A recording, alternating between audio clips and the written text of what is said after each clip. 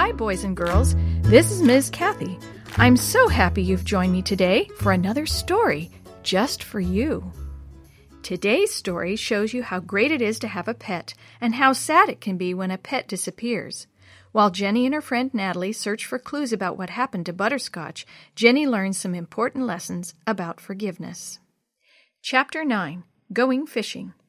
With that, Jenny whirled around and pushed her way through the people crowded around to watch the pet show. She walked as fast as she could until she bumped headfirst into someone. "Oomph!" the man groaned. "Jenny?" Jenny looked up slowly. It was her father, and by the look on his face, Jenny could tell that he'd heard what she had said to Tevin. "Hi, Dad," she said softly. She tried to smile, but it felt as if her face might crack, so she gave up. "Jenny, what just happened here?" Dad asked, as he took her arm and led her away from all the people. They walked over to where he'd parked his car, and he leaned up against the fender. "Okay, tell me what's going on. Who is that with Dee Dee? And why did you treat him so badly?" "Because it's his fault," Jenny burst out before she could help herself. "It's all his fault that Butterscotch disappeared. If it wasn't for his nasty dog, Butterscotch would be here right now, and we'd be taking home the blue ribbon. You should have seen her, Dad. I had her coat so shiny, and I spent an entire week studying everything there is to know about cats. Ask me a question, any question." Dad held up his hands. "Whoa, slow down. First of all, I realize how disappointed you must be, Jenny, and how sad you are that Butterscotch is gone. But do you think that the way you're acting would make Jesus happy?" Jenny was silent for a moment. Of course not, she thought. Jesus would never have said that to Tevin. Jesus would have been friendly and happy. He would have introduced Natalie to Dee Dee and Tevin. Then maybe they would have all watched the pet show together. "No," Jenny said slowly, her eyes studying the pavement. "No, I don't think the way I'm acting would make Jesus happy." "Jenny," Daddy said, "you need to forgive Tevin." Jenny looked up, her eyes wide in surprise. "But, Dad, I already forgave Tevin when he asked me to." "Honey, when we forgive someone, we also forget what they did." He took Jenny by the shoulders and turned her around so that she was facing the shoebox Go Fish booth. "The Bible says that Jesus took our sins and threw them into a big sea. And do you know what?" Jenny shook her head.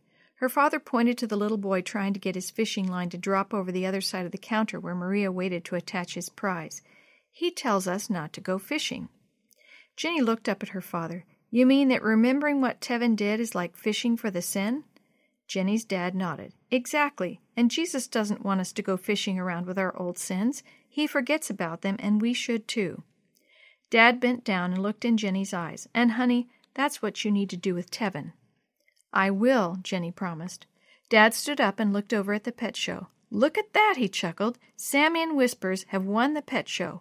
Why don't you go over and congratulate him?" he suggested. "And maybe while you're over there, you could apologize to Tevin." Jenny looked over at Sammy, surrounded by people telling him what a good job he'd done. Right next to him was Tevin and Dee Dee. "Yes," she decided, "that's just what I'll do." "Thanks, Dad," Jenny said. "I will." The next week in the shoebox, everyone arrived early. They spent the time talking about Family Day. "Did you see Pastor Hill at the dunk tank?" Chris asked. "He really got wet." As the other kids talked about their favorite parts, Jenny sat quietly in the back.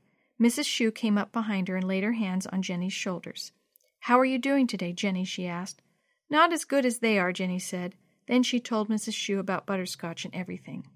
"Your mother mentioned this," Mrs. Shue admitted, "but I didn't know that Butterscotch was found and then lost again. I'm sorry." "I'm afraid I didn't act much like Jesus this week," Jenny said sadly. "Oh, I don't know about that," Mrs. Shue said. "You are learning how to forgive people's debts or sins against you the way Jesus forgives our debts or sins against him." She smiled brightly. "I think you're looking more and more like Jesus every day." Jenny felt herself smile back. It was the first real smile that she could remember smiling since the day Butterscotch disappeared. "Thanks, Mrs. Shue," she said. "Can I have your attention, everyone?" Mrs. Shue asked as she walked to the front. "It's time to begin. Before we open this week's lesson, can anyone remember what we learned last week?" "We learned about the unforgiving servant," Willie said, "and about forgiveness." Mrs. Shue nodded. "Did anyone give or experience forgiveness this week?" Jenny wasn't sure she wanted to talk about Tevin and Butterscotch. Sammy spoke up first. "I did," he said softly. Jenny leaned forward so that she could hear every word he said. Sammy looked around the shoebox. "You know that my cat Whispers and I won a blue ribbon at the Family Day pet show. Well, I put it in a special box and set it on the kitchen table. My grandfather didn't know it was in there, and he threw it away by accident. Jenny gasped. He threw away the beautiful blue ribbon? Jenny thought about the bare space on her own wall at home. I know how Sammy must feel. Awful. Grandfather asked me to forgive him, Sammy continued. At first I didn't feel as if I could, but he didn't mean to throw the ribbon away. It was an accident. I told Grandfather that I forgave him, but I was still angry with him. Then I said a prayer to Jesus to take the angry feeling away and help me to really forgive Grandfather as the king forgave the servant. Sammy looked around the room, and he did. That made Jenny think hard, especially about Tevin. I need to do what Sammy did, she decided. Dear Jesus, she prayed silently, please help me to feel real forgiveness toward Tevin, even though he tried to take Butterscotch away. Amen. When their lesson was over, Jenny sat in her chair thinking, what if I took one of my blue hair ribbons, maybe that really pretty one I found in the garage, and a gold belt buckle, and made a blue ribbon? Maybe with a little glue and some help from Mom, it would be nice enough to give to Sammy to replace his lost one. The more she thought about it, the more excited she got. Won't Sammy be surprised? As Jenny searched for the ribbon at home that night, she packed up the last of Butterscotch's old battered toys into a cardboard box and carried them to the hall closet. If I put them in here, they will be less likely to remind me of Butterscotch. Maybe I should throw them away. What if, someday, I decide to get a kitten? A kitten would probably enjoy playing with the toys as much as Butterscotch had. Jenny held the box above her head and strained to reach the top shelf of the closet. Before she managed to push it up there, she heard a strange sound. It sounded like meow.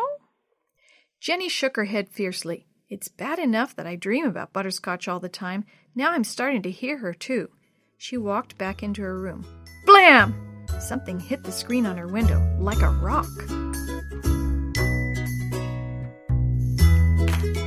The story you have heard today is a chapter of The Shoebox Kids, Book 3, Jenny's Cat-Napped Cat, written by Celeste Perino Walker, edited and created by Jerry D. Thomas, and used with permission from the Pacific Press Publishing Association.